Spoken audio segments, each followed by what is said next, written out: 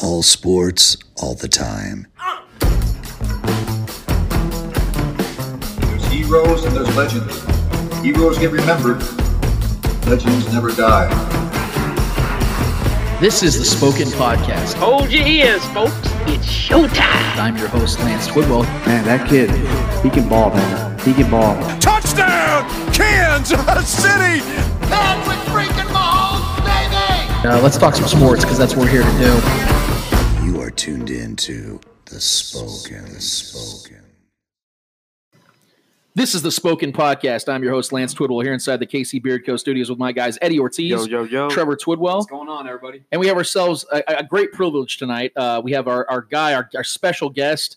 I'm really excited to get him on this show. 810's very own, The Ship, the host of The Ship, Darren Smith. Darren, how are we doing tonight, man? Let's give a hand. I'm doing well. Thank you all for having me. Oh, man. It's a pleasure. And, we got a chance to finally meet up at the training camp, and you invited me on. I told you, hey, just give me a time, date, and let's make it happen. Well, we appreciate it because I called you out, and I was like, all right, man, I'm gonna call your bluff, and you showed up, so I appreciate it. I mean, what nothing to call out. I just said, as long as I'm in town and I'm available, I'm there. It was like, fuck, now I gotta go. But I mean, I know you're a very busy man, so we appreciate just get out ahead of it. I'm really glad you decided to come out tonight, man. It means a lot to us. It means a lot to our listeners as well. And I'm not going to waste any time. We got a lot to talk about tonight, so I really want to get right into it. Let's do it. Before I say it, though, I want to thank our listeners again. All the people that have been with us since the beginning, middle, and maybe you're new to the show. Thank you guys so much for coming up, being a part of this. It's been a long time coming, and we're really glad to get this thing off the ground. Let's get to Darren. I want to get your thoughts on the preseason. Oh. And I know that's a tough one to swallow at the very beginning of the segment of the show, but I think it's becoming more and more clear just how irrelevant 4 games of the preseason is. I think that we can debate on what the preseason's relevance is for a team going into a season. You can talk about, you obviously have to see what guys are capable of, the guys that are non-starters sometimes.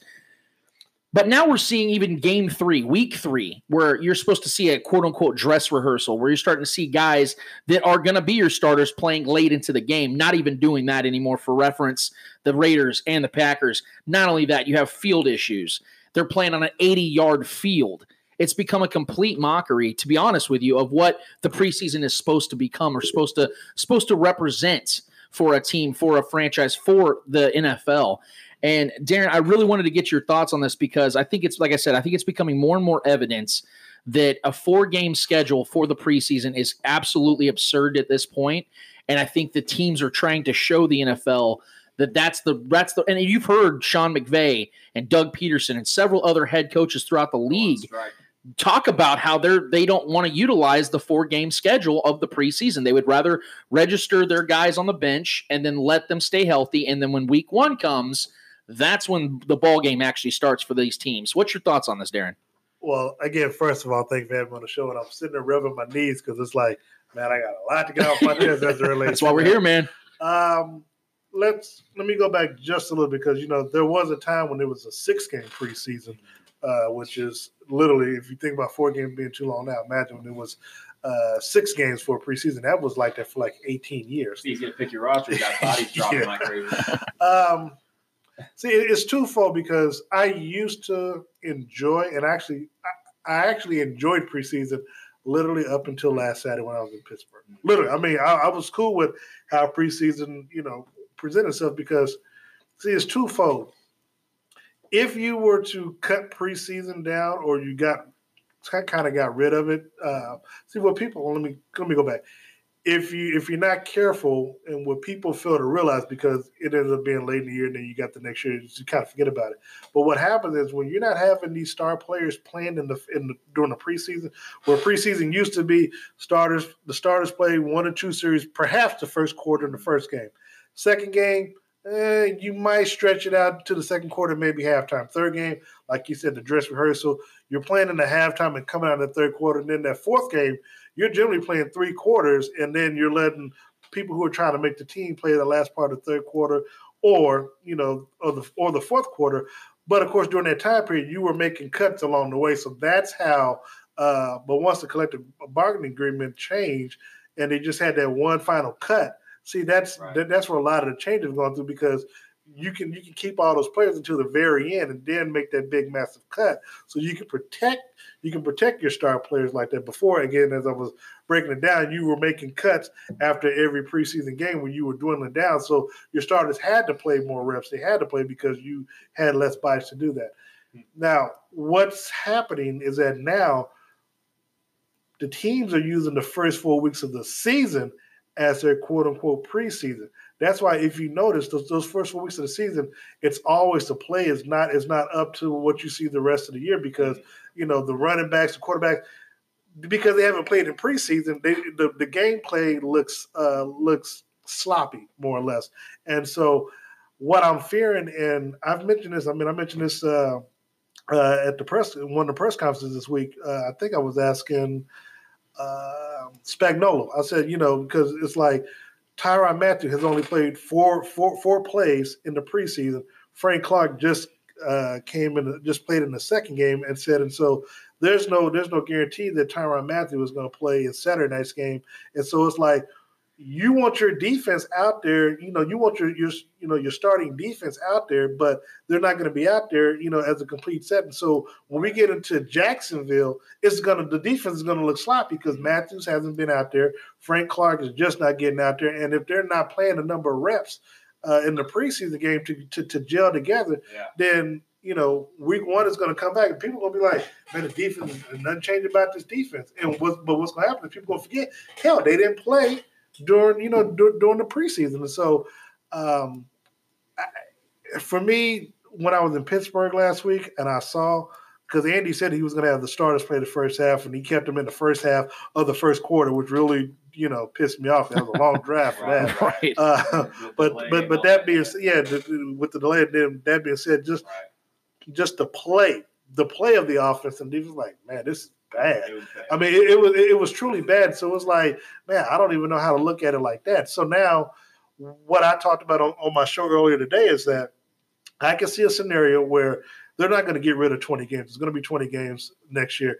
But I can see it going down to 2 preseason games into the 18 regular season game. But what's going to happen is the league is going to want to push these dates, the start dates, and have the Super Bowl in the middle of February, because what they're looking for from what I've gathered, what they're looking for is to have the Super Bowl Sunday the day before President's Day, because it's a national holiday, so you don't really have to worry about people staying out late and trying to get up early the next day for work. Where you got the national holiday, it's a holiday, you can travel, sure, you can rest in, party, do whatever. And so that's what they've been trying to figure out a way to do to stretch it out. But if they're able to do a 18 regular season game, now you can push.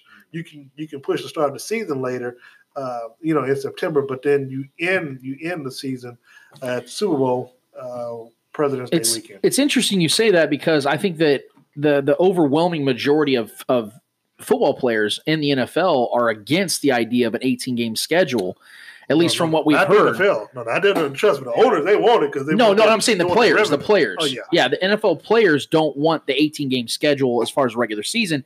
So I've heard a couple other people suggest the idea of one actual bye week for the top seed of both conferences in the playoffs, and then they have an extra game in the playoffs where the owners can still make their money losing the preseason games, the 2 preseason. Seed. Yeah, you'd actually have an extra seed. Yeah, but and you have one bye week. But that wouldn't benefit all the players. See, now again, I can't just because of the revenue they get. I can't see the owners. The owners are not going to give up any games. I don't think so whatsoever. Right now, what I see happening is again. For the players, they can say that they don't want to do 18 game season, which I can understand why. But there has to be concessions on the part of the league. Now, we talked about it on my show. One, well, I would say guaranteed contracts, but that's a whole other discussion because I have my feelings about that, where someone like Antonio Brown messes up for everybody else. But again, that's another right. We can talk about that too. But you got the players are going to want to smoke weed. They're going to be like, hey, you got to give, they'll want to do that. They'll want to probably give us some practices. They'll want to get rid of the franchise tag. They want to get the 5th-year option. Now I can understand if they want guaranteed contracts, they want it more so the first 3 years, lifetime benefits, things like that, where you may be able to do a 4th-year option instead of 5th-year option. So, if the players can get some concessions like that with the owners, then trust me, they would do. Yeah, because I think especially at the running back position, and not to delve too far into it, but if we really think about it, the running back position has been lessened and lessened when it comes to overall value in the league. And I get that, but we can't sit here and ignore that some of the best players in the NFL are running backs, like Ezekiel Elliott, like Todd Gurley when healthy, like Melvin Gordon. These guys are one of the top-tier players in the league, talent-wise and performance. So we can't just ignore and push them aside and act like these guys aren't worth money, especially for Ezekiel Elliott, who, let's be honest, he is the motor that starts that Cowboys offense and, quite frankly, probably the team. But I think that the new CBA needs to hit that hard, where they figure out a way for running backs to be able to make their money a little bit earlier in their careers, to where these teams don't have fifth-year options. They could franchise tag them twice. Then they're 27, 28 years old before they even have an opportunity to make the money. And then we're sitting here saying there's nobody that's going to give them money at 28 years old. Well, that's what I'm saying. By the time that collective bargaining agreement comes around, I don't think that there's going to be a franchise tag or fifth-year option. So I know you're saying that's what they should be doing, but I don't see that happening, because that's something that they're going to be trying to probably more likely negotiate. And also they'll probably want the commission to not have the power that he has to suspend. They probably want an independent arbitrator that will be able to, outside of, as they talked about, gambling, something like that, and trigger the game, that they would want somebody else, a third party, to. Now, granted, whether or not Roger Goodell want to give that up, who knows? But he's also been in a position where he's been made to look bad as well. So the owners may look, let's just get you, to the owners. They want their TV money. A couple of years ago, they got a check from Goodell, from the networks, for $223 million. This year they got $277 million. So trust and believe. Look, Goodell gets him that money. That's why he's got that big ass contract. Got the private jet. He and his family have lifetime insurance, a lifetime benefit. So it's like it's good enough for them. Yeah, it's a perfect job, because he's continuing making them money hand over fist. Oh, absolutely. So kind of going back as it relates to the running back, you have to be a special talent. Gordon, Ezekiel, of course, he was the fourth one, and Gurley, I forgot where he came out in the draft. He may have been top 5. I can't remember exactly where he was. But you also know you can get. You find a Kareem Hunt, the 3rd round or 5th round or something. So you got traded up in the 3rd round. Yeah, so you got a Kareem Hunt. So you can get Darwin Thompson. You can find good running backs. And what it is, man, the problem is the scouts have been better. If you're the Dallas Cowboys, the Kansas City Chiefs, you've been able to draft well, and that's what gets you in trouble. That's unfortunately what's going on with the Cowboys, where you drafted a 4th round quarterback. When Romo got hurt, he came in and he balled out. Now it's time to pay him, because he's only making $2 million this year, but you got to pay the man. Right now, you should have paid him early when you could have got him for $28 million, but because you didn't, now the market resets. So now he's going to get 33, 34 million. I don't think he's worth that much. I don't think he's worth that much. Absolutely not. But the market is what the market is. And so as it relates to Zeke, quarterback, Zeke would have probably been better if he'd have done this next year. But because you got 2 years left, see, at the end of the day, the ball is always going to be in the court of the owner in the league. And so, if you push Jerry far enough, look, you better hope that the backup doesn't ball out these first 2 weeks, or and Jerry decides. I heard good things about Pollard. Yeah, so if Pollard is balling out, man, that weakens your hand, and you have to come back by week 10. If you don't have leverage. Yeah, so if you don't come back by week 10, you're not going to get paid, and then you're going to lose a year of free agent eligibility. So the ball's not in his court, and plus, if Jerry wants to be a hardball, if you don't play this year and you come back next year, you're still going to get paid $3 million. So that just moves up. That just moves up to the next year, and then you got that $9 million on that 5th year, and then he can still franchise tag you 2 years. So you're stuck there for a minimum of 7-8 years if you don't come in. Exactly. That's where these running backs are trapped right now, and see, I try not just running backs, but just players who go in that direction. I'm looking at it from the running back perspective, just because of how these guys,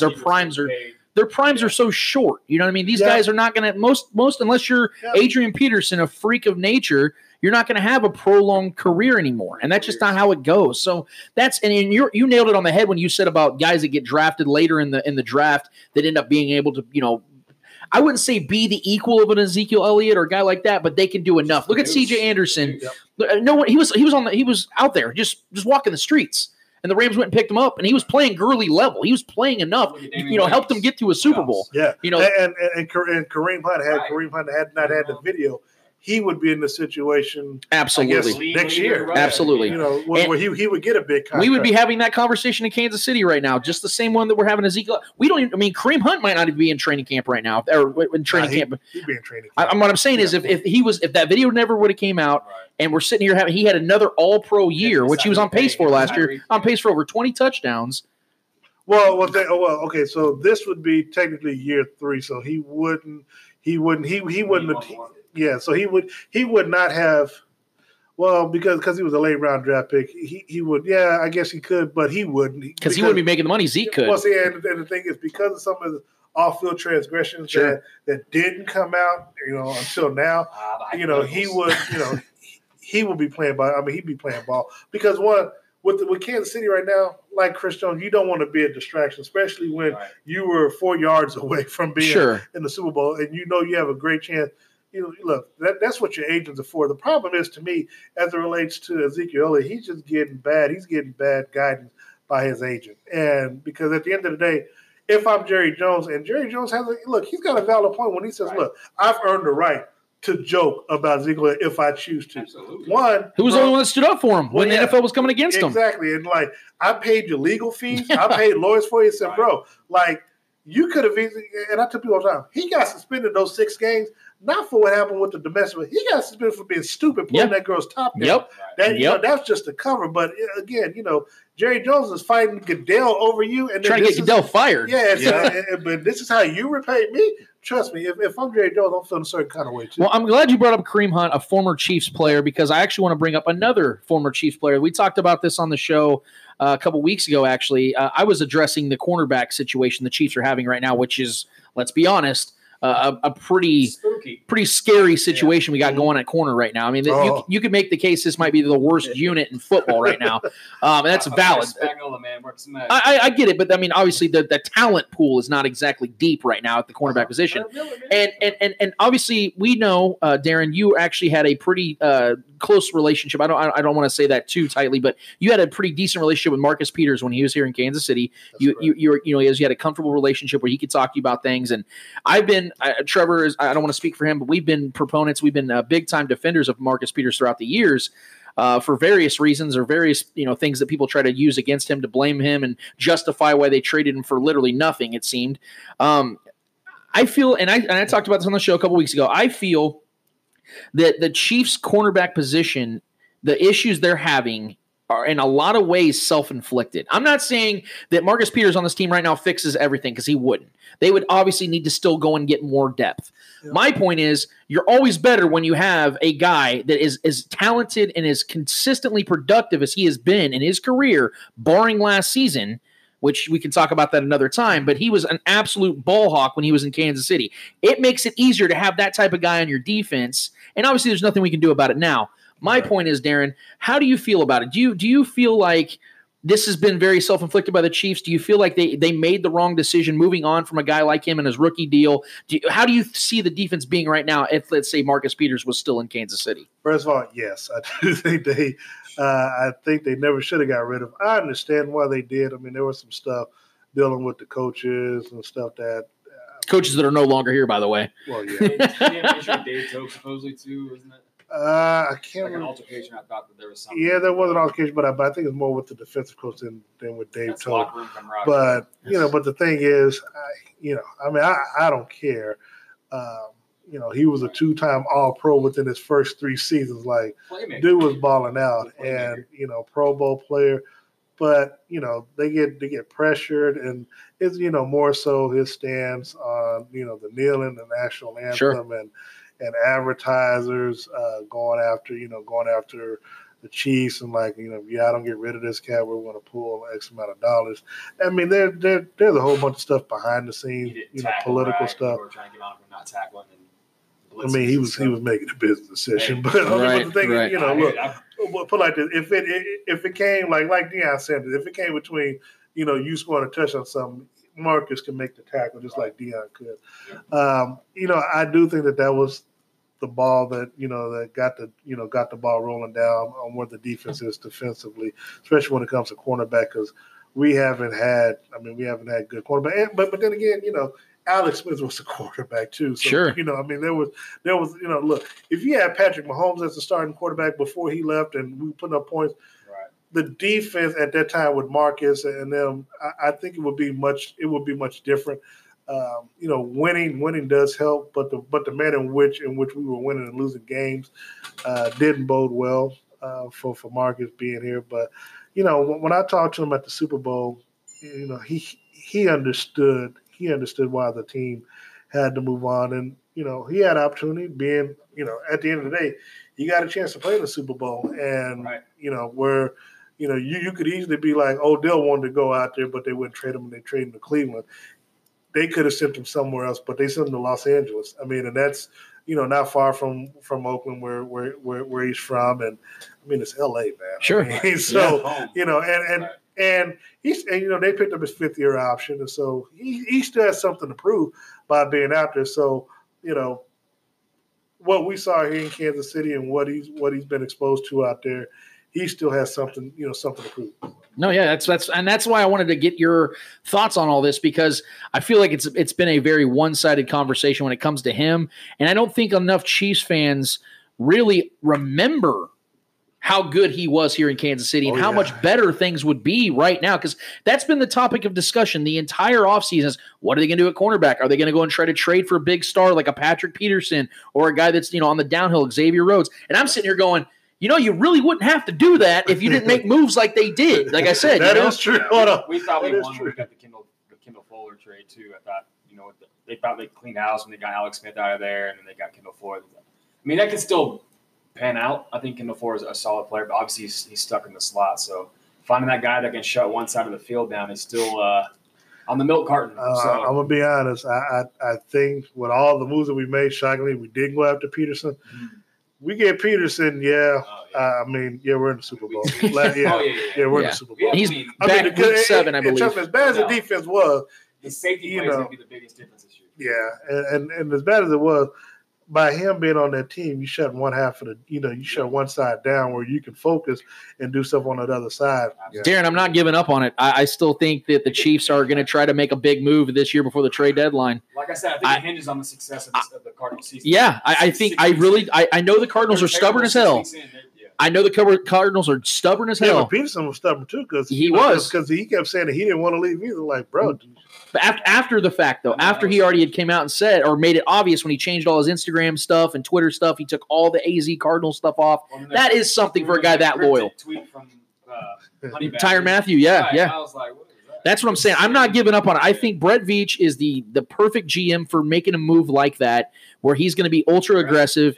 That's something we've never had here in Kansas City, and that's where I'm loving what I'm seeing. Even if Veach makes mistakes, because let's be honest, at this current stature, I don't know what Breeland Speaks is ever going to be, and from the sounds of it, doesn't look like we're going to have him this year. It looks like he has a pretty significant knee injury. Yeah, they haven't. They have yet to release what it is. But I think we kind of know what it's going to be. It's going to be something pretty significant. Yeah. But my point is that Brett Veach has taken risks. Breeland Speaks was an absolute risk. At the same time, in Brett Veach's defense, he's never had a first-round pick, and he's had to make some pretty significant moves, and he's traded for guys like Frank Clark, which you could equate to a first-round pick. Mm-hmm. So Brett Veach, I think he's going to make the right moves. I think this year he realizes that 2019 is probably we can't predict the future. What we know now is this team is one of the most complete teams in the NFL. They have the best quarterback in the NFL on a complete discount. Let's be honest, the greatest contract in NFL history. And just like Jared Goff was last year. I mean, that's the new thing. Load up on defense, load up on these offensive stars while the running back, quarterback are on these rookie deals. And then, obviously they're not going to be here by the time he gets ready to sign. The Seahawks did that with Russell Wilson back in 2013. I mean, they stockpiled when you got five Hall of Famers on that defensive side, man. I mean, it was insane. So that's what the Chiefs are trying to do. I love what I'm seeing from Brett Veach. I'm loving, and like I said, I'm not giving up on it. I would not be shocked if we found out in week 6 or 7 the Chiefs finalized a deal where they trade for Patrick Peterson, or you get Xavier Rhodes or Josh Norman, somebody like that. I do see that happening. I don't see the Chiefs sitting pat. Now, maybe things change. maybe one of these young guys that are on the roster as it stands starts to shine a little bit. Then we could talk about that. But are we really betting on that? I hope not. That's what I'm saying. If us normal people are sitting here with Darren Smith and we can say that, I'm pretty sure Brett Veach understands fully. Yeah, well, I like him, but come on, man. Let's be real. He's a willing body, man. Go out there, and I think he is a willing body, and he is a quote unquote NFL starting cornerback. So we'll see how that after game 5, I guess we'll see how that pans out for the team. Well, we're going to take a short break, guys, and when we get back, I got a couple of topics I want to get Darren's thoughts on. First of all, I want to get his thoughts on the overall expectations that he has for the Chiefs this year. Who of the young studs that we've seen in preseason so far does he think that is going to have the biggest impact on this season? And why is everybody sleeping on Sammy Watkins? We'll get back to that after this. Casey Hardgoods is the brainchild of local Kansas City degenerate Scott Reinerson. Born from a passion of old materials and custom designs, specializing in reclaimed wood, burned art and signs, and upcycled leather wallets and accessories. Follow Casey Hardgoods on Facebook, Instagram, and Twitter. Casey Hemp Company, your most trusted CBD provider in Kansas City, shipping nationwide. Ancient plant for a new age health. Follow them on Facebook and Instagram at Casey Hemp Co. Back at it on the Spoken Podcast, segment number 2. This is your host, Lance Twidwell, here inside the KC Beard Co. Studios with my guys, Eddie Ortiz, Trevor Twidwell, and our guest, 810's very own from the ship, Darren Smith. Holla. We're very glad to have him out here. This is his first time actually here. Really excited to have him on. Hopefully he'll want to come and hang out with us next time. We actually might talk a little NBA because I think Darren and I can have ourselves a little conversation or two because we've had a few on Facebook, but you know, Michael Jordan.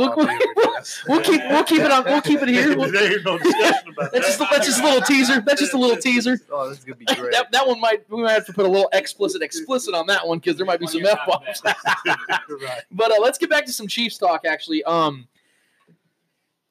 I want to get just an overview because we're at a point of the season. I have a rule of my own, and I've had it for many years. I do not make my official predictions. Not that I matter or anything, but just for my own self. My own sanity. I do not make predictions, the entire NFL predictions, until preseason is completely over because you know how it goes. There's always that one guy that tears his ACL in week 3 of the preseason. You have your Jordy Nelsons, or you have your Marshawn Lynch's, your Julian Edelman's. You have your Breland Speakses now. You know, the guys, Marcus Kemp. You know, these guys that can play roles on your team. Hold on now. I'm sorry, I got to interrupt you. Do it. Now, Marcus Kemp is not going to be the reason why the Chiefs won. No, absolutely not. No. I should probably when you start going down, it's like, oh, wait a second now. Yeah, I should have dropped. See what I did is I started. I didn't climb the mountain. Greatest skill. Hold on, man. See, I didn't climb the mountain. I started at the top, and then I fell all the way down. I hit the valley. I didn't mean to interrupt you, but you're good. I had to get that one.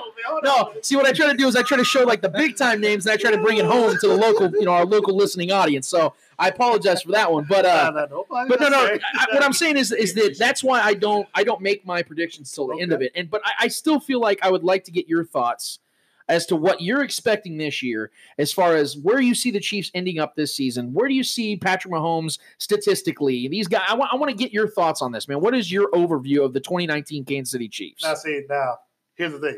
I say he don't make predictions, but he shows up on me. Hey, that's my rule. I didn't say that. But you know what? See, I respect it because it's his show, so I'm going to do that. His show, his rules. See that? So I like that. So, okay, so where I'm at right now, and this is the only caveat. I have the Chiefs going to Super Bowl. I don't really want to say who's going to win. I guess, I'll do that prediction on my show. There you go.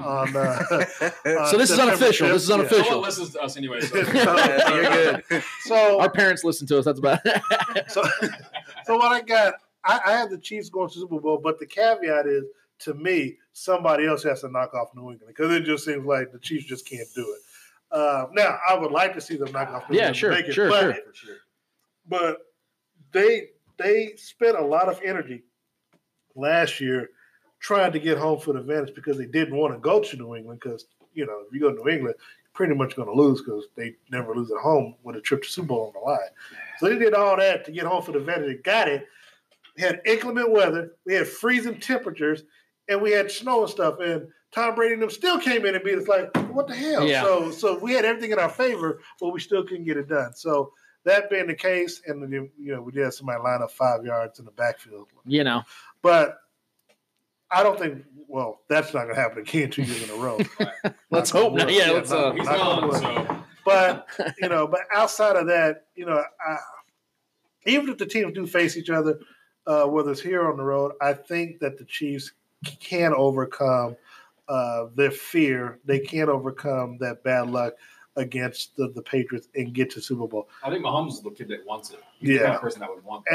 And the thing is, he talked to Patrick. I mean, he talked to Brady after the game, and Brady, gave him some advice, stuff like that.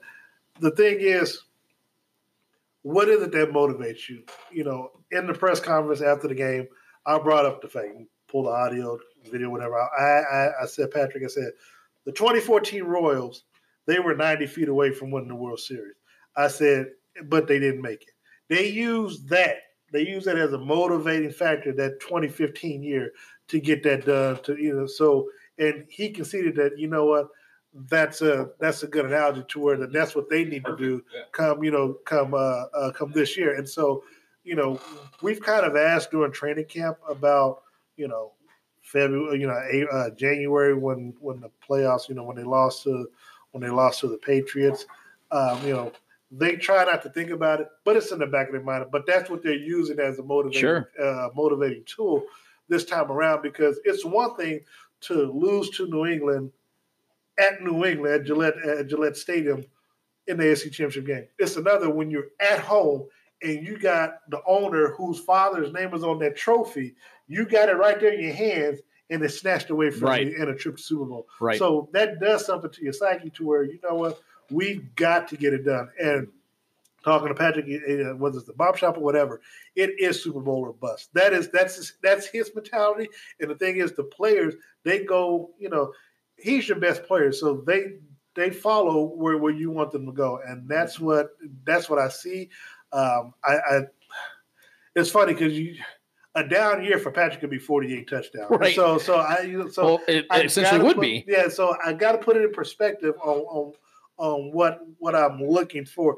I can see him still doing 5,000 yards just because he has the receivers. Right. But if it's 40 touchdowns, is there still a bad? That's not a bad thing, because the thing is, if your defense is better, he shouldn't have to score as many touchdowns. True. Now, the only way he scores but your defense can be good because I think Brady did it the year he won the MVP. 2007. Yeah, 2007 when he had Randy Moss. So he did it, and but their defense was good too. Sure. So it can be done. Well, let's be honest. The Patriots in that year ran up the score in a lot of games, and it was because they were showing their domination. And that's what I told these guys. I've said this many episodes. I said, but that's what they have to do this year because exactly. But see, the flip side. So this is the scary part, because I had this I asked Patrick in the press conference after we lost to New England during the season. Right. He had Patrick. I'm sorry, he hit Tyreek Hill for that 75-yard touchdown. But you left 2.5 minutes on the clock for Brady. And I asked him a question. I said, "What?" I said, "Did you learn?" Or I said, "Do you feel like you left too much time on the clock?" Because the thing is, now his response was, "Well, it's never a bad time to score a touchdown." The problem is, well, yeah, but you left 2:30 to Tom Brady. Right. Because what happened? What happened when they played us here? Tom Brady still had time. Especially after we thought we intercepted the ball but didn't, but he still had time to march down the field because our defense couldn't stop. Sure. So there was still time on the clock for him to march down the field. Now, my problem with what the Chiefs did in the AFC Championship game was we were going to score 3 points in the first half. Pressure shouldn't have been on Patrick to score 24 points in 3 minutes or 34 second half points. We shouldn't have been in a situation. If we score points in the first half like we should, well, perhaps we blow out New England at home, but we're not having this. We're just talking about, hey, are we, can the team go back to Super Bowl or can they repeat depending on, what would happen in the Super Bowl? Right. So that being said, I have the Chiefs winning the Super Bowl. I gave up my predictions. So I got the team win the Super Bowl. I have Patrick, and I can't. Do you have him winning the MVP? No. Okay. No, I just think it's. Peyton Manning is, I think, one of the few players that's actually won back-to-back. Now, he has a good chance of winning. Yeah, him and Brett Favre, I think, are the only ones that do it. Yeah, he has a good chance of doing it, but I just think that, granted, he's a storyline. Unless the team is winning and they have the best record, yes, right. I see him winning it again. But if he doesn't, it could be a Deshaun Watson. I think we talked. I think we. Yeah, I'm not going that far. Another trendy name is Carson Wentz if he comes back, and because the last time he was healthy. So I mean, granted, it's probably going to be a quarterback no matter what. Right. And I think we talked before we got on the air about Melvin Gordon. If Melvin Gordon somehow got to Houston, I could see that. I mean, because now you got a DeAndre Hopkins, you got Gordon, and you got Deshaun Watson. I mean, that's a three-headed monster. So that's a three-headed monster like we had with Tyreek, Hunt, and Kelsey. Yeah. That'd be a scary team. So I could see that in. But I guess I guess the easy choice is to say Mahomes could repeat, but it's just so hard to do that. Sure. I get it. Yeah. He should be the favorite. Yes. Now, if they have the best record, yes, I will concede that he'll be the MVP. Other than that, I mean, I couldn't take, because you just don't know, because players get hurt like Carson Wentz. I mean, he was the leading MVP voter until week 15 when he got hurt. Yeah. Well, we have some young studs, or I would call them studs because they've impressed us so far in the preseason. We have Juan Thornhill, we have Mecole Hardman, and we have Darwin Thompson. And I asked the question on our Twitter account a couple days ago. I asked, of the three names that I just gave you, who do you think is going to have the biggest impact on the team this season? Now, obviously, the easy answer is Juan Thornhill, because he's going to be the one that more likely is going to start, a.k.a. get more snaps, more opportunity. And I can see that being a very sincere possibility that he makes the biggest impact. But I started to think about it a lot more, and I was like, you know what?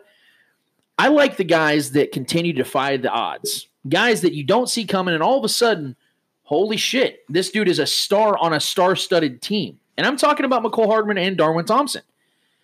Mecole Hardman, to me, is going to be a guy that is going to make impact not just in the standard offensive plays. I think he's going to be utilized in special teams. I think they're going to try to get his talent out there on the field as much as possible, because he's not going to get as much looks in this offense when you have Tyreek Hill, Travis Kelce, Sammy Watkins, and Damian Williams to feed. It's just not going to be possible.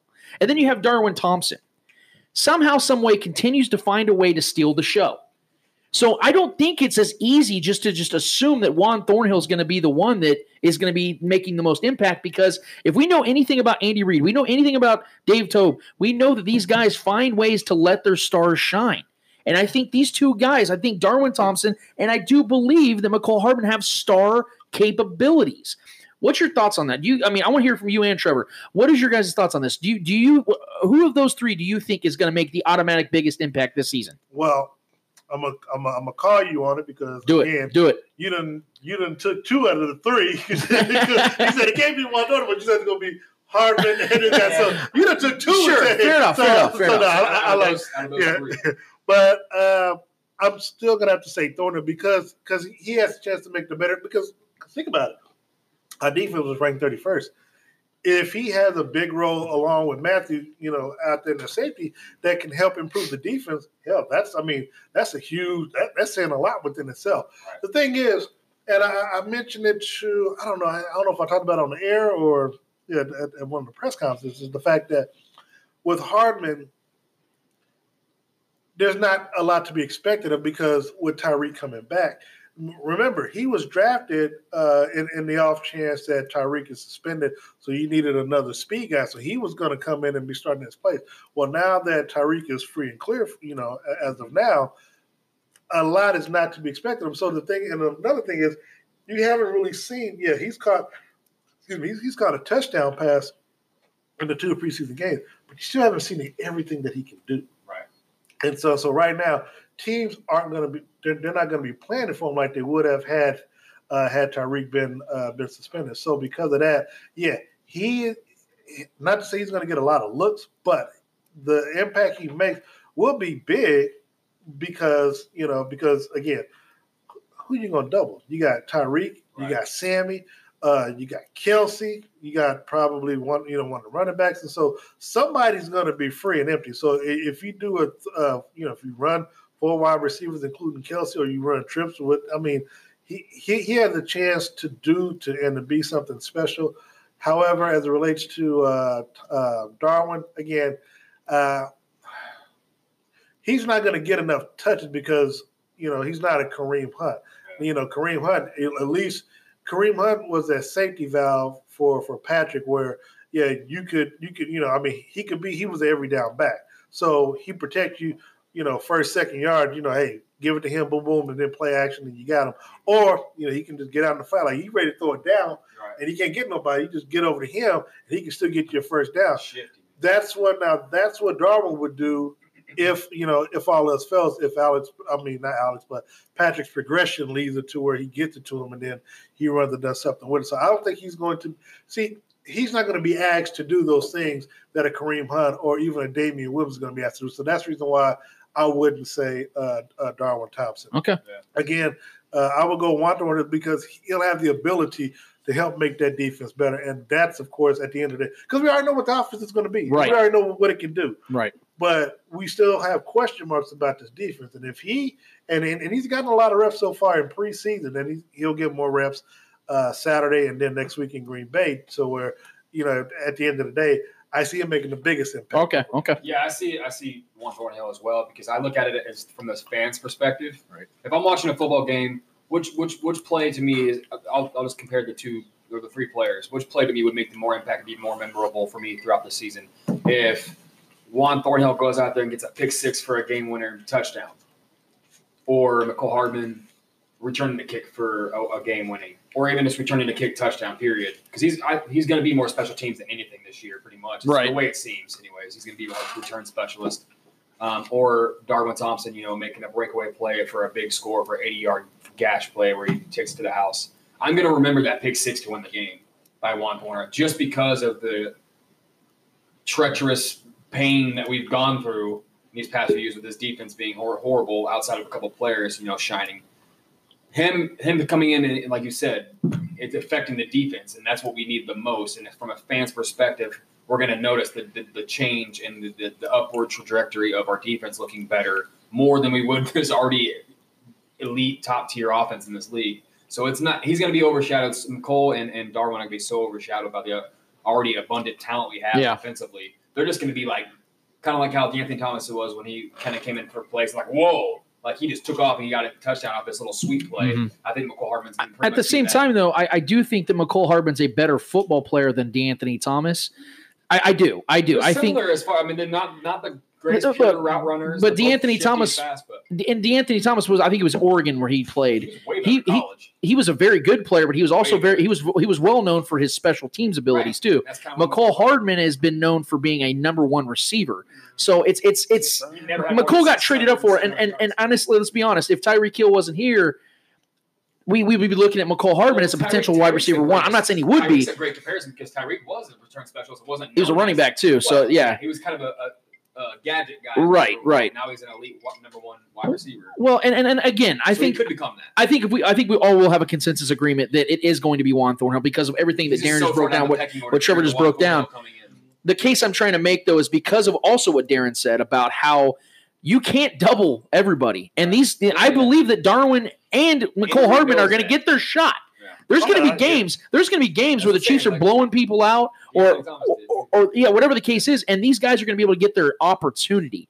I'm just making a case because the NFL is so unpredictable that at the end of this season, we can be like, man, McCole Hardman just did this, and we never expected that. And you could be the biggest McCole Hardman fan, and you didn't expect what he could end up becoming. Imagine how much these fans would flip out if we got a pick 6 to win the game. And it was Juan Thornhill? Oh, boy. I would love it myself. The fan impact, that would impact the fans so much. Well, no doubt. And actually, I want to segue to this real quick before we get out of this segment, because there's another guy on this team that I feel like this offseason has been kind of just overlooked, and he's actually a big name, and he's making a lot of money in Kansas City. I'm talking about Sammy Watkins. Mm-hmm.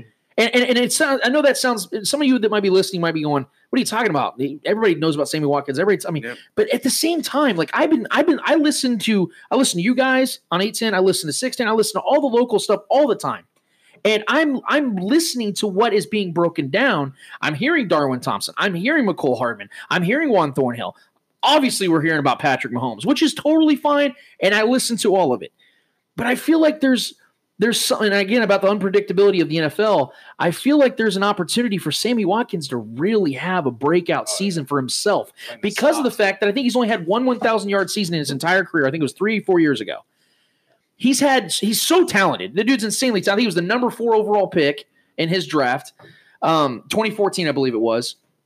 And he's just never lived up to it. Now, the excuse you can say is, well, he's never really had a star quarterback until he came to Kansas City. You know, you can make – and I'm fine with that because I've actually been a big Sammy guy. And when they signed him, I was okay with it because he added so much depth to this prolific offense. Well, he was playing in Buffalo, too. He was playing in Buffalo, exactly. Multiple coaching schemes, right. Coaches. So this is like the first time, and here's the biggest part about it. This isn't even really a contract year, but at the same time, it kind of is for Sammy. Because he's going to have over $20 million in cap hit next year. They're not paying him that money. Well, no, if I remember correctly, he signed a 3-year contract. Right. So his guarantees run out this year. So I thought the cap hit was still pretty high though next season. Well, no. Yeah, I think it's like 20-some million. Yeah, I believe his cap hit's pretty high still. That's why the Chiefs aren't going to pay him that money. To them, this was a 2-year deal. If they were to keep him, yeah, that's what I'm saying. So what he's doing, to me, this season, Sammy Watkins is auditioning for either his next team or to convince the Chiefs to extend him and soften the blow of that cap hit that's going to be coming inevitably in that year 3 if they decide to keep him. That would be smart. Get you a ring on your way out. So this is what Sammy Watkins has. He has that on his hands. He's been injured the last 3 seasons. There's no expectation in Sammy Watkins this year. Everyone's focusing on Tyreek Hill, Travis Kelce, and Patrick Mahomes. Those are the 3 guys everyone's looking at. Meanwhile, Sammy Watkins in the AFC Championship absolutely shined. Averaged over 28 yards per reception, while Tyreek was getting absolutely shut down. Yeah, but to that point, the reason why was because Belichick allowed him to do that. Sure. His thing was shutting down Tyreek and Travis, which is what they did. They only had 1 catch. So yet it still went to overtime. But if I'm Belichick, hell, I'll let Sammy Watkins and Damian Williams do whatever. But I tell people, the thing that pissed me off was that tape coming out because if we have Kareem Hunt, it's not a contest. We beat them because, what he did to him, what he's done to him the 2 games that they played against him, where, he balled out. The problem is that people say, well, Damian Williams had the same quote-unquote stats as him, but they're 2 different type of players where you had the game plan for Kareem Hunt. You had the game plan. Okay, you let him do what he's going to do, but he's not that big of a threat to you, to New England. If Damian, okay, well, he's not going to do nothing against us. We played him when he was in Miami. So what? We know we can stop him or we let him do his thing. We're just not going to let Pat. Because see, the thing is, if Patrick gets it going with Kelce or Tyreek, that brings up that energy. Sammy Watkins doing what he did was like, well, shit. Oh, I'm sorry. No, okay. Fuck, say whatever you want to say, man. Do your thing. This is explicit. You're good. It's like, well, shit. Well, we needed this. Now, had he been doing this all season and stayed healthy, then New England probably game plans differently. But it's like, okay, well, we'll let you get yours. But if Tyreek gets it and starts and gets going, well, now, what happens is, hell, you was at training camp. When Tyreek gets out on the court, on the field, everybody starts going crazy about him. If he catches a long pass and scores or whatever, that riles up the crowd. That gets the crowd going, the crowd noise going crazy. So now what I do like, what I will say is with Sammy Watkins, I like the fact that he's not being talked about. Right. Let it be the way. Let him have that breakout. Maybe we shouldn't even be talking right now. Maybe we should just kind of keep this under wraps, Because look, he's finally healthy, and look, this one a few times I'd say, look, if we have to get him through training preseason by not letting him play, so be it. Look, because he knows what's being said. He knows what's expected. He knows that, look, I have to stay healthy. Yeah. Especially if, you want that contract or whatever, you stretch it out, whatever. He has to be healthy because he knows he will play a vital part for this team to get to the Super Bowl. Our offense was 2-3 points better when he was on the field last year? Absolutely. They were averaging 38 points a game when he was playing in full games. And you saw, even though they dropped 51 in the game without Sammy, you could tell that they had missed that extra element to the offense, which he was. Because going into the middle part of the season, Sammy was a very vital part of the offense. He had, over 50 catches. He had over 500 yards. He had 3 touchdowns. You might look at those numbers and say, well, that's not that in person. He was option number 3. Yeah, in the red zone. option number 3 in an offense that was putting up numbers like that, you're gonna perform, and that's what I'm saying. Option number 4 because you had Hill, Kelsey, and Kareem. and Hunt. That's a good point. No, that's fair. That's fair. I'll give you that because Kareem was putting up big numbers in the receiving game too. So I mean, and to your point, man. I mean, look, I was at that game in L.A. Man, I myself, we were on the field. Man, that was a game to behold. That was probably the best game I've ever seen. And mind you, now I think you tell people you have to understand. Patrick had 6 touchdown passes. Thank you. Hold on, and 5 turnovers. The team, so that means they had at least 11 possessions. And I can't remember if the game went overtime or not, but no, it did not. So we had the ball at a minimum 11 times because I can't remember if we scored on the ground or not. Can't remember if Kareem or someone scored on the ground, but we had the ball at least 11 times, and we turned it over 5 times. I mean, to score 100 and some odd points is just incredible, insanely insane. And again, just to be there, was a sight to behold. But I'm telling you, we get Watkins, and if he can just stay healthy, man, I'm telling you, and we joke about it all the time. If you're Eric Bieniemy and you're Andy Reid, you get a chance to just sit back and just draw plays, and it's like, man, these cats stay healthy. I mean, seriously, it's a great problem to have. I mean, this might. But if you're a defense coordinator, how do you stop this? Seriously, you got to hope. I mean, obviously, you got to do your homework. You got to hope somebody gets injured. Yeah, you got to hope that they have a bad week. You just got to hope that they just, Mahomes finally has himself a bad game because we get to see it. Pick one guy to try to shut down the best you can, and then just hope the rest of you guys can cope. Yeah, because that's 100% correct. Because if you look at, like you said, Belichick focus on one of them. Said, look, we're not letting Tyreek beat us because he did it in week 4. Yep. He beat the crap out of us, and the Chiefs probably should have won that game. Yep. So they're not going to let that happen. He had 1 catch in the AFC Championship. That's praise for Belichick more than anything against the Chiefs. That's just Belichick. That's what we talk about. He is the outlier. You just have to accept that Belichick's going to take away your number 1 weapon. That's what excites me about this offense with Sammy Watkins is that you saw that Sammy was the lifeblood of this offense to stay alive in that game. Because after that first half, Eddie was sitting right next to me, and I'm sitting here going, how in the hell is this offense getting shut down? Someone's got to come alive. Sammy came alive. You listen to the mic'd up, the NFL, when NFL Network did their mic'd up on him. He's motivating the entire team on the sideline. Sammy walked the walk and talked the talk in that game. That's why I'm so excited. I'm glad you said that, Darren. I like that no one's talking about Sammy because I think he can have himself a humongous season, whether he stays in Kansas City after this season and gets extended. He's only 26 years old, or he goes and gets himself a fat contract somewhere else. Either way, I am fully anticipating that Sammy Watkins is going to have impact this season for the Kansas City Chiefs, and we're going to be very grateful that the Chiefs signed him 2 years ago. So we're going to take a break. We're going to actually come back. We're going to rank our top 10 tight ends. Trevor, I know you had your list. We've been doing this every week. We did quarterbacks, wide receivers, running backs. I think our running back one was the hottest one of the entire saga. But we're going to come back, talk some tight ends. But I want to include Darren in this real quick too, because when we come back, we're going to talk tight ends. But I also want to talk about Travis Kelce and the future that he has in Kansas City. There's a lot of questions about that coming up very soon. And then obviously the best segment of the night, Hold This L. We'll be back to all that after this. Commandeer is Kansas City's alternative apparel brand. They make unique Kansas City themed clothing and accessories with a countercultural appeal. Find them online at commandeerbrand.com or follow them at Commandeer Brand on Instagram or Facebook. Midcoast Modern is a Kansas City focus on modern, handmade, and small brands. A resource for design-centric home goods, apparel, jewelry, artwork, and limited edition gifts. We support makers, artists from the Mid-Coast, and bring in goods from makers, artists around the U.S. to offer a unique selection. Back at it again on the Spoken Podcast for segment number 3. I'm your host, Lance Twidwell, here in the Casey Beard Co. studios with my guys, Eddie Ortiz, Trevor Twidwell, and our guest. You already know him, guys, and if you don't, let me introduce him. It's Darren Smith. Big pimpin'. From 810 WHB.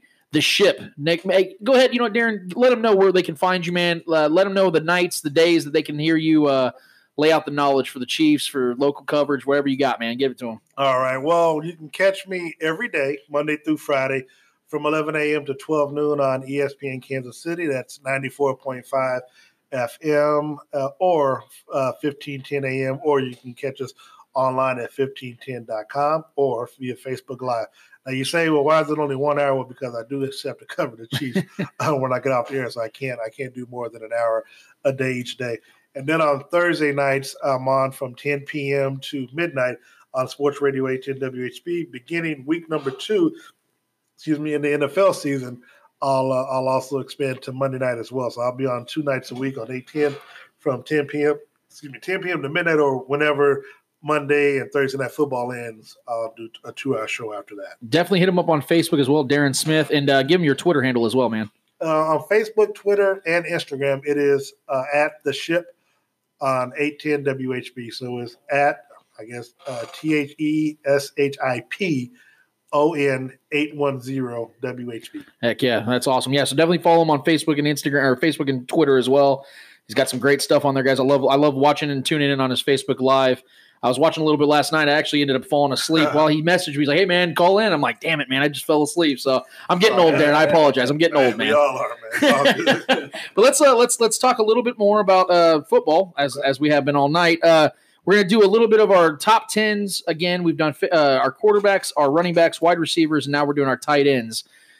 Trevor, go ahead and start us, man. Who is your top 10 tight ends in the NFL today? I know this is a little bit more of a challenging list because there aren't 10 great tight ends. Like a top, you only talk about 10 tops usually throughout the year as far as tight ends go that are like actually named. It's hard to name 10 tight ends in today's. There's always one guy, 1 or 2 or 3 maybe guys that pop and have a big week or something. Right. There's typically it's much easier to do a top 5, but as far as top 10 goes, my 10 spot is going to go to a guy who I think is going to have one of those pop years, a big year this year with the Steelers. Vance McDonald is my 10 spot. As long as he can stay healthy this year, I think he's going to put up great numbers with all the vacant targets left there in Steeler land, with AB gone and all. And then my number 9 spot, I got Jared Cook, who is with the Saints now, and usually the Saints tight end spot usually does pretty well. Last season, not so much, but I think Jared Cook's a talented enough guy. If he can stay healthy, he can definitely put up some numbers with the Saints this year. Number 8, I got Greg Olsen. He's an Iron Man. He's always there. He's always a valuable player. And as long as Cam can stay healthy, him and Cam have a great connection. I think he'll have a good year as well. Number 7, I got Delaney Walker. I do like Delaney Walker returning this year. He's kind of a glass guy. He's been hurt last couple of years. Yeah. But when he's on the field, man, the guy produces, and he's a very good route runner for a guy his size. I like Delaney Walker at 7. Number 6, I got a young guy who we haven't seen too much, but Hunter Henry, I think he's gonna have a great year with the Chargers this year. I think he's gonna be one of maybe the brightest spot of their offense this year, especially if Melvin Gordon doesn't show up this year. Hunter Henry is sitting there at number 6. Number 5, I got OJ Howard, who is my breakout tight end of the year. I think in Bruce Arians' offense, Bruce Arians never really had great tight ends with most of his offenses, and I think coming in here with Winston wanted to air it out. And that Winston loves his tight ends, and O.J. Howard is a Travis Kelce-esque talent. The guy is amazing. You watch him between that's high praise. Yeah, I mean, him and the guy that's coming after him, the 2 guys, I think they could have the 2 biggest years as far as like breakout tight ends. So that next guy at number 4 is Evan Ingram. He's on a bad offense right now, as far as we know, with the Giants. I don't think their offense is going to be that great, but it could be a sneaky one. Evan Ingram's going to get ridiculous amount of targets. He could easily get 100 targets this year. I think Evan Ingram goes off this year, even if Eli stays at the helm. Number 3, I got Zach Ertz. Just a steady Eddie guy, gets his targets every year. He's in a great offense, an offense that feeds the tight end with Coach Peterson there. So he's solidified number 3. And number 2, I got George Kittle, the guy that broke the record last year for yards for a tight end. The guy's incredible, man. He's already dealing with, I think, a couple ailments right now, but if he can stay healthy, the guy is going to set more records probably. And then obviously number 1, I got Zeus. I got my guy Poppy Blanco. That's my guy, man. Zeus sitting up top spot at number 1. I don't think there's a better tight end in this league than Travis Kelce. He's more of a receiver really than he is a tight end. Right. He's a great blocker though. I mean, the guy, he is a tight end. He plays that spot perfectly. But as far as receiving the ball and doing things with the ball after he gets in his hands, there's no better yak.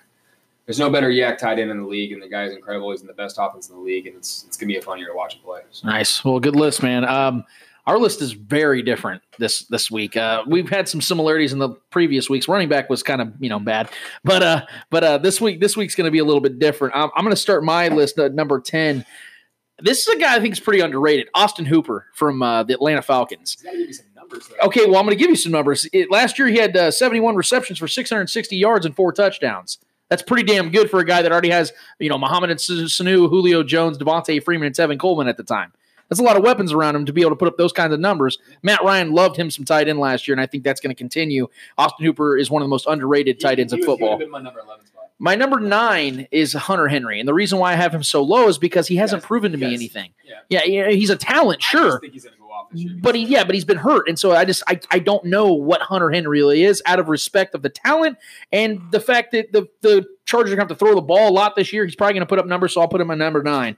My number 8, this guy gets overlooked a lot too, and it's surprising because this team's been the most popular team this offseason.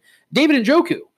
I think he's a talented player, very quiet player. We haven't really seen it yet with him either, well. Last year, last year though, he had almost 600 yards, 4 touchdowns. That's an honest season. 25 years old. Yeah, I know. I'm just saying. I think Njoku, he's at the bottom of my list. He's down at the bottom 3, but I think Njoku is going to really establish himself as a tight end 1 this year. Number 7, I'm not as big on Evan Ingram as you are. I think that he's a good player. But because of the fact that I haven't seen, and he's hurt a lot too. Yeah. That's the other thing. Him and Jordan Reed have a lot of similarities in that area. You see them have a good game and then they're hurt for 3 weeks and then you don't hear from them for the rest of the season. It's annoying because I do believe Evan Ingram is so supremely talented. He's very talented. He's a huge tight end, huge target. That's the problem. Exactly. I think he's just in a bad situation right now with Eli Manning. I do think, though, however, Daniel Jones will utilize him better in the future if they keep him. I will. And number 6, I'm actually higher on Vance McDonald than you are. I like Vance McDonald, especially now because of the fact that Antonio Brown is gone, and Vance McDonald put up pretty decent numbers last year with Antonio Brown. Jesse James is gone as well. The other tight end. Exactly. So Vance McDonald, I think, is a good value at tight end if you're a fantasy owner. I think he's a great guy to get. I got him in my fantasy league, by the way. But number 5, Eric Ebron. I think people sleep on Eric Ebron. 15 touchdowns at tight end last year. You cannot ignore production. You cannot ignore production. I know that he had 9 touchdowns combined the previous 2 years, but you got to look at the fact the moment he actually has a quarterback that throws his way, he was just a red zone guy. Matt Stafford doesn't throw to tight ends. Yeah, no, he was just a red zone. Right. So now that he has a quarterback that likes to throw to tight ends, what did he do? He produced. He had 15. He tied for the league lead in touchdown receptions with Antonio Brown. He had 15. He had 15 touchdowns last year. That's insane for a tight end. That's like Gronkowski level. Hey, maybe not, but I'm going to give him his respect because the dude balled out last year and he's a talented tight end. So he's in my top 5. My number 4, I'm with you. O.J. Howard, I think he's an absolute stud. I think O.J. Howard is going to have a breakout season. I think he's going to show you why this guy was a first-round pick. This guy is an absolute season. My number 4. My number 3 is Zach Ertz. I think Zach Ertz has the potential to be the best tight end in football. I really do. The problem, though, is he's had injury problems. He's had a couple injuries here and there, but when he plays, the dude is an elite tight end, no questions asked. But the 2 guys above him, I just think are just overall better tight ends. George Kittle, to me, what he did last season with backup quarterback after backup quarterback, I mean, and Jimmy G might end up being a backup quarterback pretty soon if he doesn't get careful. He's the wide receiver 1 there. That's what I'm saying. George Kittle, I mean, he was literally a one-man army out there, and he's performing better than almost any tight end in NFL history for a single season. He Kelsey wiggle too. Absolutely balled out. So I'm going to give George Kittle his respect. My number 1, Rob Gronkowski. I'm just kidding. It's Travis Kelce. We don't need to emphasize this dude is about to break an NFL record for most consecutive 1,000-yard seasons as a tight end. He's going to do that this year. I believe it's 4. Greg Olsen and him are tied right now with 3. Man. You notice I didn't have Greg Olsen in my list. I love Greg Olsen, but he's had 3 straight seasons now of just really nothing to show. Before that, he balled out. He had 3 straight years of 1,000 yards. After that, he's got an ankle injury after ankle injury, shoulder injuries, back injuries. I think Greg Olsen's done. I would love for him to prove me wrong. I'm not putting him in my top 10. So that's. You don't know Jared Cook? I like Jared Cook. Jared Cook is very inconsistent. Jared Cook will disappear for an entire year and the next year have a good season. I can't trust Jared Cook. He just turned 32 or 31. He's been in the league a long time too. Darren, you got any ideas of what our list? Who won the list battle tonight? Give me something. I go with the host, so I gotta go. Are you gonna go with Trevor? Okay, fair enough. I think hey, look, I would only say because I can't win every week. I will say this because of the addition by subtraction. I think let's not overlook Ben Watson in that Bill Belichick offense because Brady utilizes the tight end as we know. Suspended what? How many games? And I think Ben Watson is fine. I think he's suspended a couple of games for like PEDs or something. It might be 2. It might be 2 to 4 games, but I think. Yeah, well, and I guess because I saw him play a preseason, I forget about. Oh, he's a freak athlete. Oh, he has been. But if that's the case, like I said, I mean, granted, for 3/4 of the season, I think he's going to help that team tremendously until Gronkowski returns in Week 11. You think Gronk's going to return? Yeah, I think he'll return. Okay. I'm just saying he kind of looks like a strung out hillbilly right now, man. He's thin. He's gonna play receiver. He's got time. He's got time, no doubt. But he's got to gain like 40 pounds. Yeah, but He can juice up. That's a possibility. Obviously, not playing. But I mean, but to that point, you got to understand for somebody like him with the hits that he's taken, not being able to, not being able to go through the preseason and the training camp and stuff like that. If you can do, if he can just put 2 months together, which is all Brady would need him for, saying that December, January, Don't say that, man. Well, look, that would be the arrangement that he would make, and so if I had to put a percentage on it, I'd say 51% he stays retired, 49% that he comes back. I don't know. Maybe I'm just one of those weird people. I don't see it. I don't think he's returning. I think he's happy being retired. I think he won his championship, and he's half a robot now with all the surgeries the dude's had. He's like RoboCop out there, Robo Gronk. You know what I mean? I just put it like this. Let's see how well or how poorly New England looks when that time comes. Because trust me, Brady make that phone call. Yep. Oh, Rob sure. will come back. Well, and I think we can all I think we all can predict that there's the annual September struggles for the Patriots. They're going to look rusty starting the season off like they always do. They're going to win games. I think because generally they have trouble in Miami late in the season, but they got Miami early. I think this first 4 weeks they won't have like the bad record that they were used to having them used to seeing them have. Right, because I think they were 2-2 last year in September. So, I mean, we can go on a whole thing about the Patriots. I don't honestly like their roster that much this season, and whether we want to address it or not. I never liked their roster, but they seem to find ways to win. I agree. Yeah, but at the same time, we do have to remember though that Father Time is undefeated. The inevitable is coming. I think Tom Brady's seeing it. He's still going to be a very good quarterback. I still have him in my top 6. The last 3 years, he's made 3 trips to the Super Bowl. I agree, and I think that's because Patrick Mahomes hasn't played a multitude of seasons yet. But actually, I want to stay on the tight end topic, and I want to get Darren's thoughts on this. It's about our guy, the number one tight end on both Trevor and I's list, Travis Kelce. Yeah. Obviously we know that Travis Kelce wants to be a Chief. He's very happy here. He's making his money. He's making a little over $8 million a year. But his contract is up in 2 years, and he'll be 30 this year before the season's over. He'll be 30 years old. And that is something I feel like is kind of not being talked about enough because we're so focused on, Chris Jones's contract, Tyreek Hill's contract. But it's been talked about, sure, but it's not up there in those conversations as far as those guys are concerned. And I want to kind of get your idea, Darren, because let's say that Travis Kelce continues to stay at a certain level. Let's say I'm not expecting to have 1,000-yard seasons every single year, but if he gets that 4th and breaks that NFL record, excuse me, let's say he breaks that record. Do you think that Travis Kelce has a right to say, you know what, I think it's time I get paid? What do you think is going to happen? I mean, I know he's got 2 years left on his deal, but after this season, he's going to want to get an extension, I would imagine, if he's performed like this great at an all-time level for 4 straight years. What's your thoughts? Do you think that the Chiefs are going to take that seriously as he gets into his 30s and feels that he's a pivotal part of this offense and needs to pay a tight end, which they feel like, is he valuable to that point, or do you think that they want to move on? Here's the thing. He's always been top 2, top 3 the last few years.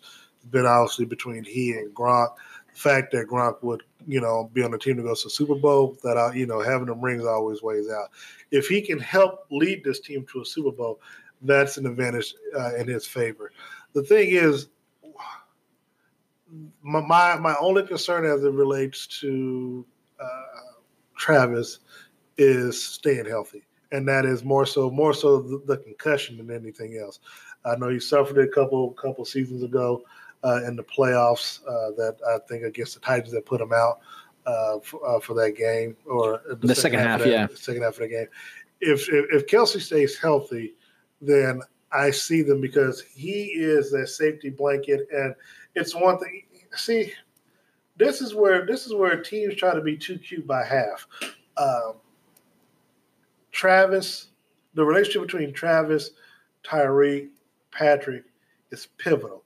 That's your quote unquote triplet. Now it would have been a quadruple had Hunt, had the tape not been released or whatever. Hunt would be in that core group.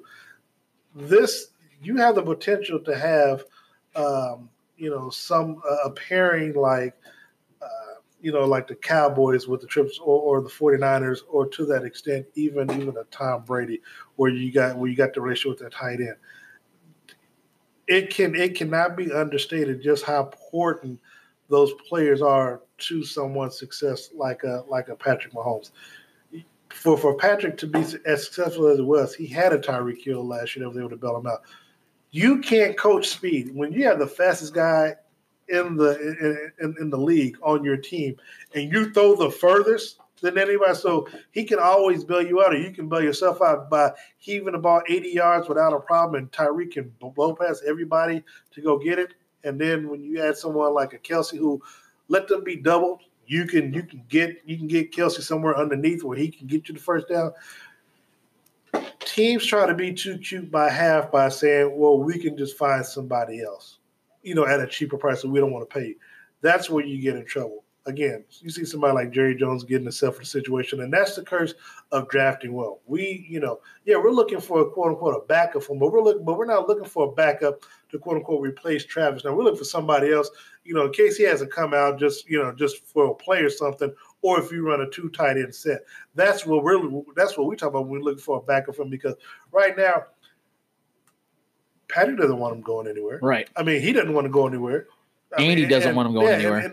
And so if you're trying to win multiple Super Bowls, you have to keep your core group together. And yes, it's going to cost money. Yeah. I mean, but the cap keeps raising every year. So it's not like you won't have the money to do it. And you look, if you want the players bad enough, you can maneuver your way around the cap. Because hell, look what Jones and them are trying to do now. They're trying to get Amari Cooper, Dak Prescott, and Zeke with Jalen Smith all underneath this. They can make it happen too, yeah. So you can pay the money where you can give them a high guarantee, but just have that stuff prorated. To spread out to help ease the cap restrictions. And then, so my humble opinion, yes, I say pay him. And look, as long as he's healthy and he's, because 2 years ago, along with Marcus Peters, you had the whole flag stuff, personal penalty, stuff like that. He's grown from that. Yeah, I think Peterson has to an extent as well, but you didn't have that last year. It's true. To where That's true. He was causing the team yardages and stuff where he was hurting the team. Yeah. So he's learned from that. He's grown there. He's been a leader on and off the field, and because of that, I say pay the man. The thing is, when you try to just be too cute, where you try to emulate Bill Belichick, where people got to take discount stuff. Look, man, you got to worry about your team. That's how they do it because it's worked for them. But they've got 6 Super Bowl titles to show for it. You don't. Right. So again, you want Patrick to be successful, you have to put him and you have to surround him with the best talent. Until his play declines or injury says otherwise, you've got to keep Kelsey as long as possible. Got it. Well, what do you got, Trev? If and when he balls out, he balls out this year, and next year when Chris Jones and Sammy Watkins are gone, he's going to have enough money to get paid whatever he wants. Plain and simple. I don't think Chris Jones and Sammy Watkins are going to be here next year just because, especially if we win a Super Bowl, I think Chris Jones is going to get paid tremendously somewhere else next year. I think he plays it out this year. That's the way I'm seeing it go out. Nah, they just tag him. I don't know. I mean, that's definitely a possibility, and he could definitely hold out from that too. But what you think that the Chiefs would just let Chris Jones walk? I don't know. I just think there's going to be something that where he because he's still under contract till because his rookie contract is till when next well, season. the 5th-year option plays into it. Right. So I don't know. I just think that they value Travis Kelce more than they would value Chris Jones, and I think that's the way I would go about it too because of how big of an impact he brings to this offense. And like you said, he's the safety blanket for the most cherished piece of this offense is Travis Kelce. And we've seen their bromance build over the last couple seasons. And that's, I don't want to disrupt that. I don't know how much money he's really going to demand because as far as tight ends go, I don't know what the reigning market is for tight end money wise, but I don't think it's too big of a hit. He could definitely change that, the trajectory of that. I definitely think Travis Kelce's not going nowhere. I think he loves it here. I could definitely see a scenario where he, works something out to where it's friendly for both sides. Because, like I said, I think he's dug his roots in here. He's a Midwest kid already. He's used to it because it's not too different as far as where he grew up to compared to Kansas City. So yeah, I definitely think he's going to get paid. Whether he he gets an extension this year or next year, it's going to happen. And I definitely think he balls out this year. And if I could jump in, and the other thing is he's not one of those players that blows his money.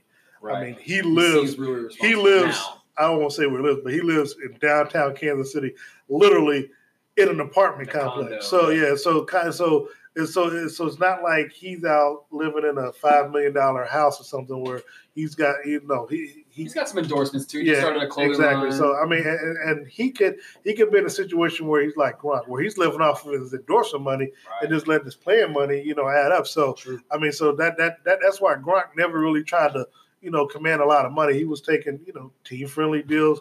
They were paying him. Yeah. But it wasn't like he was trying to reset the market. I just can't see Kelsey being that guy that's like, oh, you guys, you're Kelsey's holding out. I don't think he's a holdout guy. What I'm saying is I think that Travis also knows his worth, and I think that once he gets that 4 straight 1,000-yard season, which is a big deal, that's an NFL record for tight end. That's a big deal, and I think he can say, look, I think I need to make a little more money. But grass hasn't always been on the other side either. I mean, it worked for Gonzalez, but to what extent? I mean, he got to the playoffs, but hell, he still didn't win. That's true. Well, according to AZCentral.com, the highest paid average salary per year for tight ends, Jimmy Graham is the number one right now with $10 million per year. Travis Kelce is actually right behind him, 9.4. The guys behind him are Jordan Reed, Kyle Rudolph, and then Greg Olsen, who's going to be 34 this season. Yeah, you have a lot of tight ends that just do not equate the production of Travis Kelce, the value. He could change the trajectory. So here's the angle I'm looking at all this from. Here's the angle I'm looking at this from. I know the age 30 is a big thing, especially for skill positions. I understand that. Not necessarily tight end. But my point is this, and that's what I'm trying to say, is that you've seen tight ends go long into their careers and be productive. You saw Tony Gonzalez play till he was 36. You saw Shannon Sharp play till he was 36. You saw Jason Witten still playing. He's 37, and he's not great anymore, but he's still out there as a starting tight end. You saw Antonio Gates play last season, 38 years old. There have been guys that have been playing long into their careers. I think Travis Kelce. Ben Watson's 35 years old. And I think Travis Kelce is just as, if not more talented than all those guys. Furthermore, Travis Kelce hasn't missed a single full game since 2013, his rookie year, when he hurt his knee, I think. Yeah. He never played a single game that season. After that, he's never missed a start. So I think Travis Kelce, I'm with you guys. I think if you got to pay him in 2 years when he's going to be 31, 32 years old, pay him. Right. Get him a 2-3 year deal. Front load that contract if you have to. Get the guaranteed money out of the way in the first year or two, and that way you have your star. I project would still be a star tight end. I'm not saying he'd still be the number one tight end in the league, but he could still be a top 5 tight end. You give Patrick Mahomes a top 5 tight end in the league, that's more than enough than what he would require from a tight end position. If Travis Kelce is healthy, he's going to be top 1, top 2 tight end. I mean, and again, This is they have the pressure where they don't have to say it outwardly, but trust me, Patrick would take less if it means making sure that they can keep a Travis Kelce, and keep that core together. They have a good relationship, man. Yeah, that's. I mean, this is unfortunately. I mean, this is fortunately not a situation where you got selfish players like Antonio Brown, somebody where it's a me. I mean, this is truly, man. I tell you all the time. The one good thing about me being there every day, which is something that the Chiefs had suggested last year, come to practice every day, whatever, kind of helps you as it relates to covering the team and building credibility with the team like that, is that you get a chance to see, man, when I say these brothers hang out, they talk, man, they do a lot of shit together where they travel. Yeah. I mean, and it's important because, you can't fake that, man. Right. I mean, and that's just what they do. Yeah. And when Patrick says, that they have a brotherhood, they really mean that. Yeah, I agree. I think that the camaraderie is almost unprecedented because we don't see very many teams play the way that they do and hang out like these guys do. It's special. Well, we're gonna take. We're not taking a break. We're actually gonna go right into our favorite segment of the night, of the week, of this entire show since the very beginning. Guys, what's it called again? Hold this L. It's time to hold this L. I want you to do me a favor and hold this L. Somebody's got to hold that L. Le him, the her. I'm talking like caps lock LL Cool J style. Hold that out. Good God, man. Hold this gigantic, veiny, pulsating L. Man, you are one pathetic loser. You ignorant bastard. Oh, that was great. Hold this L. Hold This L, brought to you by Casey Beard Company.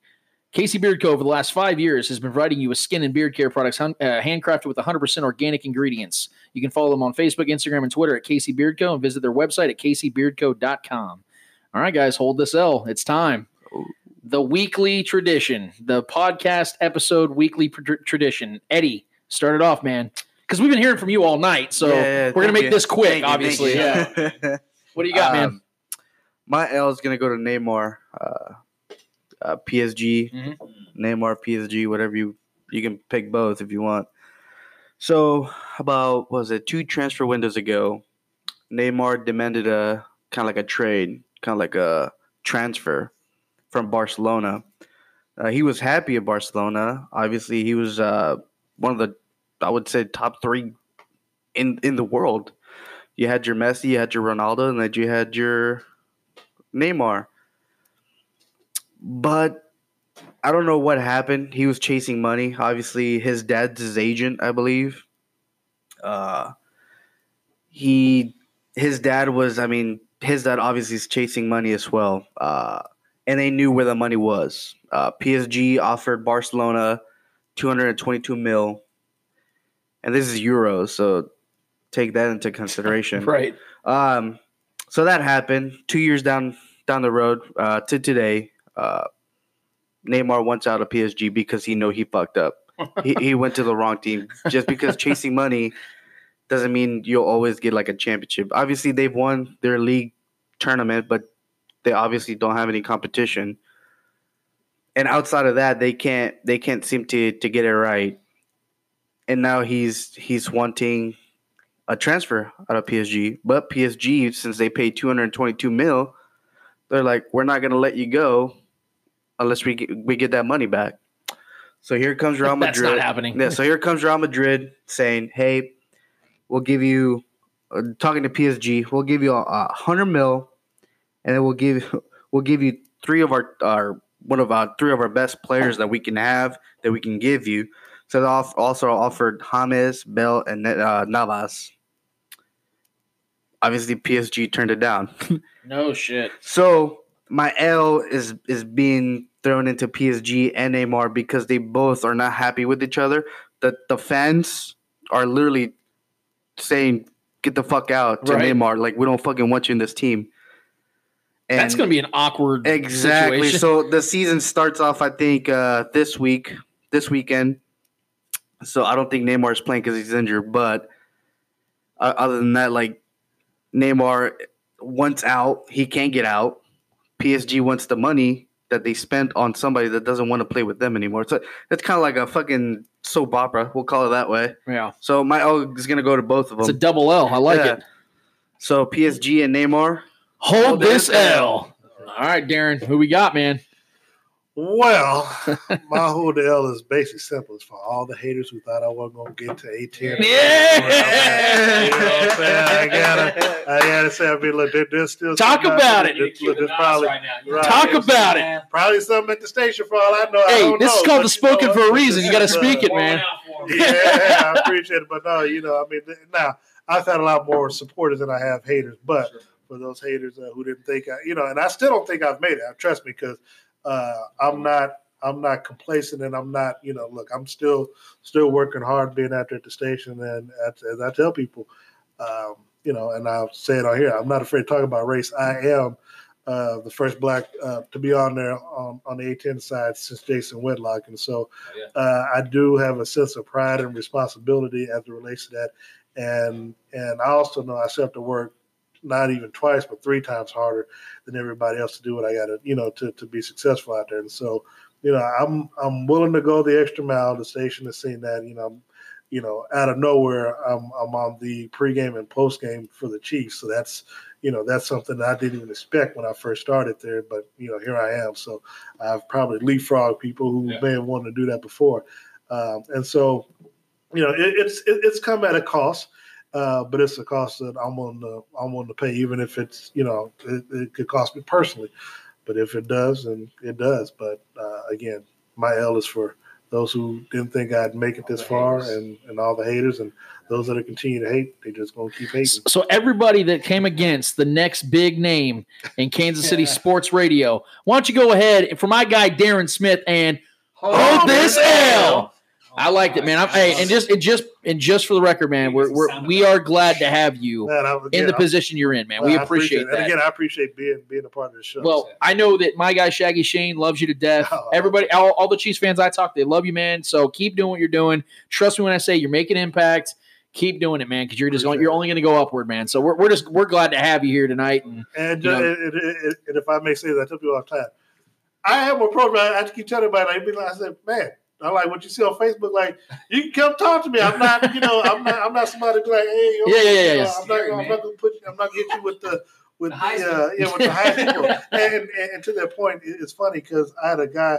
I was at training camp. Security like, is there a Darren Smith up there? I'm like, what the fuck? So they're like, damn, did I park wrong somewhere? Like, oh, there's somebody who wants to meet you. I'm like, okay, so I'm still kind of nervous. But when I got there, this guy said, hey, man, we're Facebook friends. I just want to get a chance to meet you. That's cool, man. Oh, cool. Okay. That's cool. I was like, okay, cool. But the guy's like, man, I came from Topeka to come down to meet you. I was like, no, you came from training camp. Oh, I said, I said, now, meet me just a little. But I was like, man, I appreciate that. But that, but again, it makes you feel good. And people think you got to have an ego. I said, man, in the sports media, you got to have a small ego. But the thing is, I don't have that ego to where it's outside. So look, I know where I've come from.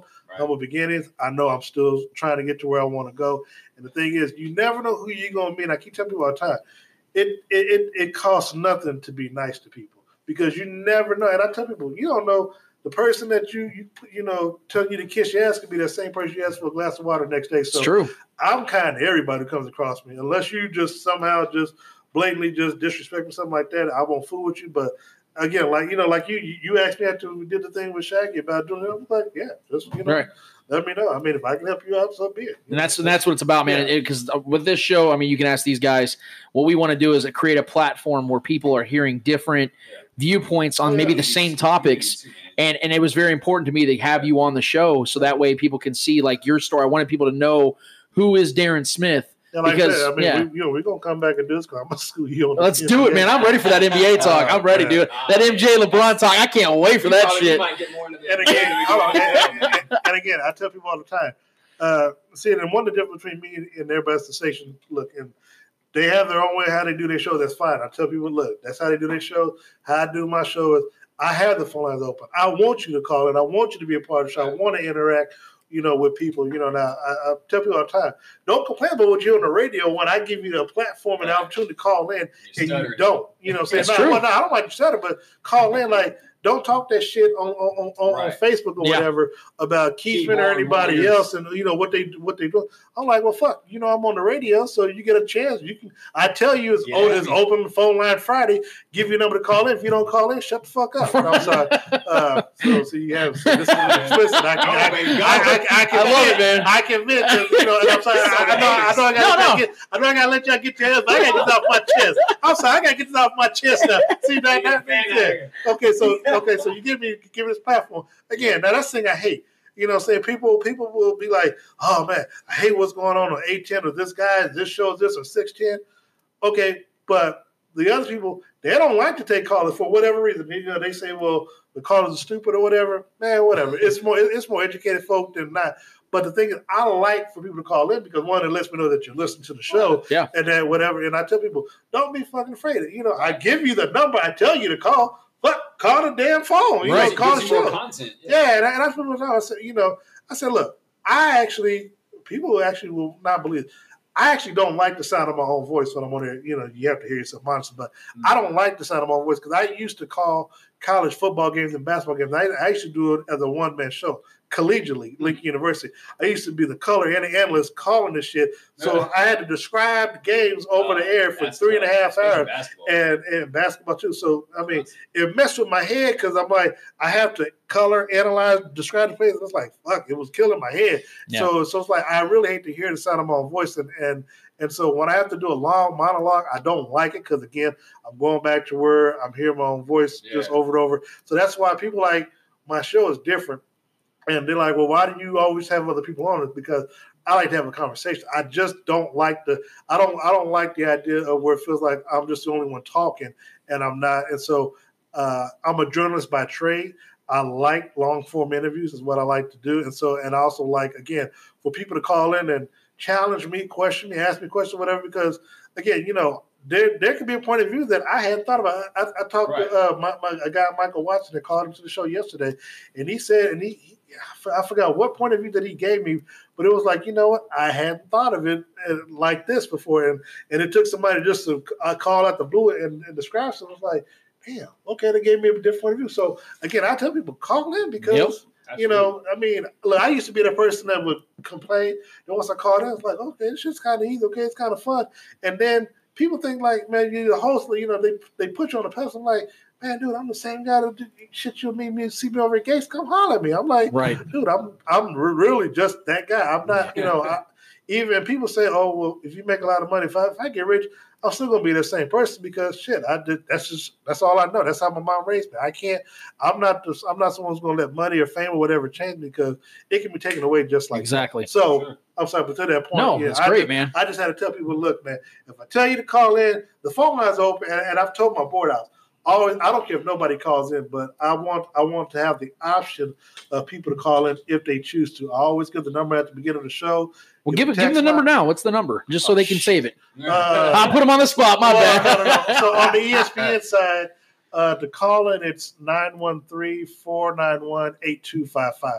That is the number to call in. The ESPN text line is 203-836-ESPN or 203-836-3776. On the 810 line, it is 913-381-810. Nice. Okay. Perfect. Write it down. Give my guy a call, man, because I watch his Facebook Lives all the time, and I'm telling you. You nailed it, though. You nailed it. You stuck the landing. You stuck the landing. Well, you were cooking, so I figured that the grease was still hot. You know what I mean? So, all right. So, Trevor, what's the L for the week, man? My L is going to ICE Entertainment, who is the company that put on the Thursday night preseason football game between the Packers and the Raiders. I don't know if you guys, obviously you saw the whole debacle with the CFL field. Oh, yeah, Winnipeg, yeah. Ended up playing 80-yard football field because their field goal posts were in the end zone, or the end zone of where our typical field would be. So and they couldn't cover it safely. They tried putting turf over the metal holes there, or the holes that were where the post would go. Yeah. And they couldn't get it filled to where it was safe enough. I mean, it's just like they've been last minute to get that done. That's what I'm saying. They've been prepared for this. They knew this is going to happen over a year in advance, and there's a reason because this company or the CFL hasn't hosted a international game with the NFL since 2013. So this was kind of their shot, to kind of because obviously the NFL is trying to be abroad. We've obviously been seeing and it keeps failing last decade. So I know, right? And it keeps failing. Mexico last year, right? It's never a good thing. It's always. I mean, we've had some good games, but as far as this goes, it's preseason. So this is obviously. I mean, if this was a primetime game, this would have been absolutely horrible. But this is a preseason game. This is kind of the little shoe in, get your foot in the door, kind of work your way in as far. And in Canada, 80-yard field, 80-yard field, Canada. This is. And you can't even get the field right. So it was so bad to where LaFleur, the coach for the Green Bay Packers, had to sit 33 of his home players. Right. This was the dress rehearsal. Right. This is one that they were actually going to play Rodgers because Rodgers hasn't played all preseason. They were going to play Rodgers. They were going to play all their starters offensively and defensively for the first half. They couldn't even do that. So he had to sit 33 guys, and they still had 3 injuries. That's how bad this field was. And it's just crazy, man. If I knew I was putting all this money into this because this is an investment. This ICE Entertainment has to pay up a ton of money just to host this game. Right. And pay for the travel and all that stuff for these teams. So it's like all you pay all that money, you man. all this, and you don't even know that those holes are in the middle of the freaking end zone to make it a 100-yard field to even make it, official for the NFL to come play a game there. It's absolutely embarrassing. I'm embarrassed for them. It's like they honestly, I think they blew their shot. I don't think there's another chance they'll be. Money talks. If they're willing to, fork it up, who knows? Possibly, but Yeah, I mean, look at Mexico. And yeah, exactly. They got their shot the next season. That's true. And yeah, like with the whole Mexico thing, I guess the NFL came down. It's like, hey, you need to follow. Get your shit Yeah, together. because the stadium just went, not just, but about a month or two ago, it went under renovation because of the NFL guidelines. Yep. Well, like I said, it's been since 2013, so it might not be for another 3 or 4 years till they get their next shot. But if they get their next shot, do this shit right. Yep. I mean, That's all we could ask. It's not that hard. Keep the holes out of the end zone. You know, put something in there to film so we can at least have a 100-yard official field for the NFL to play a game there. It's not that hard, man. You had prep time. You had money. You paid us to come out there and to expand our brand for you and bring. I think only like 22,000 people showed up. Right. So it was bad all the way around. Embarrassing. So ICE Entertainment, Canadian Football League, Canada as a whole right now. You all can go ahead and hold this L. Yeah. You guys like superheroes, right? We all like superheroes, I think. I did to the last Avenger. Hey, hot takes. Jon Snow just signed with Marvel. I saw that. But I would say that it's safe that a lot of America is into superheroes. Well, the Los Angeles Lakers and their fans aren't. In particular, they don't like Superman. And unfortunately for them, Superman's back in town. By Superman, I mean Dwight Howard. Yeah. 33-year-old Dwight Howard has Mr. Butt loving himself. Gotten out. He's gotten out of his contract with the Grizzlies. They've agreed to allow him to buy out, and now he's going to be signing a non-guaranteed contract with the Los Angeles Lakers. Is him or joking? No. Basically meaning that the Lakers can get out of the contract whenever they want. If he's being in any way, shape, or form a distraction to the team, a poison, a locker room cancer, like he's been in almost every single stop he's had in his career. He's gonna break out this year. He left in 2012. I think it was 2012 when he left the Lakers. In the most, Kobe hated him. Kobe ripped his soul out of his ass. It's been that long. It's been 7 years. Literally. He went to I believe he went to the Hawks. Yeah, he went to the Hawks. He went to he's been with the Wizards, the Hornets. He's been all over the league, man. He's been the Rockets. It's just been an absolute mess. Even when he left the Magic, he couldn't decide which one he wanted to go. Remember, he kept flip-flopping? It was unreal. So Dwight's had a disaster, but nothing is more upsetting for the Lakers because I think everybody knows that Lakers fans, especially this generation and the generation just before this generation, is madly obsessed with one Kobe Bean Bryant. And it's ironic because the Lakers signed Dwight Howard, and wouldn't you know, it'd be on Kobe Bryant's 41st birthday. So I was sitting here thinking about this tonight as I'm putting the show together, and I'm like, who do I hand this L to? Is it Dwight Howard's career? Is it the Lakers, or is it Kobe Bryant? I couldn't make up my mind. So Dwight, you landed in a good spot. But here's the thing: he has a non-guaranteed contract. That's how bad. That's how far his career has gone. He told the Lakers that he hit rock bottom before they signed him to a $2.6 million deal. Rock bottom, let's sign him. $2.6 million deal for a guy who just won MVP and 3 Defensive Player of the Year's award in his career. Dude's not even old yet. Yeah, I know. And he's fallen this far down. This guy led his team to the finals. You can't name me a starting 5 in 2009. They got walloped by the Lakers. It's just crazy the downfall that he's experienced. It's amazing. He was one of the best players in the league, maybe the best player at one moment. At one point, the best defensive player, a 3-time Defensive Player of the Year candidate. You know how many people have done 3-time Defensive Player of the Year? Dwight Howard. Yeah, right. That's what I'm saying. He was a ridiculous player. That's what I'm saying. This guy he's gonna be a Hall of Famer. Yeah. There's no question about it. Oh, he's gonna make the Hall of Fame. He's going to make. We could talk about this on another episode. I'm telling you, Darren. Like I said, this Laker thing could be good for him. So he's going. But my point is that I thought it was just so comical that on the birthday of the Mamba, the Black Mamba, they go and bring back the man that he hated the most. Mamba mentality. So if I'm going to make a decision, I'm going to go ahead. That is irony. Right? That is complete irony. So I'm going to go ahead and just decide. I'm going to give it to Kobe. So Mr. Kobe Bean Bryant. Mr. 8/24, can you go ahead and, for Dwight Howard's sake, hold this L? Yeah. Kobe said, ow. Kobe said, soft. They had to run it by him first, dude. Darren, seriously, man, thank you so much for coming out here tonight, man. I know that you had a lot going on today. You drove all the way out here to the Kansas side. It means so much, dude. I hopefully, if you ever want to, you're more than welcome to be on the show. I would love to have you back on, man, because you busy all season. right. Yeah, Well, you're gonna be busy. you're gonna be busy. But if you ever have a Friday night, man, like I said, we do these every week. If you ever have a night where you can come I on, can honestly say I probably won't have a Friday unless the Chiefs have a home game. But yeah, but we'll for sure. we'll make it We'll happen. figure it out, I man. promise you that. But in the meantime, as I said, it meant a lot that you came out tonight. I know that the listeners are going to really appreciate it, and I can't thank you enough, man. So definitely, guys, follow Darren. Can you give him the Twitter handle and your Facebook one more time? Yeah, it's at the ship on 810 WHB. There you go. So follow him, guys. He's got great content. He has great shows. And like I said, he wants you involved in his show. That's the thing. He doesn't want to talk at you. He wants to have a conversation with you. That's very rare to find in radio and sports talk. So definitely attach yourself to Darren Smith, guys. He is the future of Kansas City sports radio. So in that, for Eddie Ortiz, for Darren Smith, for Trevor Twidwell, I am Lance Twidwell in the KC Beard Co. Studios. Episode 26 is a wrap. Until next week, we out of this bitch. See ya. We're going to get out of this bitch. Thank you so much for listening, guys. See ya. You are tuned into The Spoken. I might actually stick around for a little bit.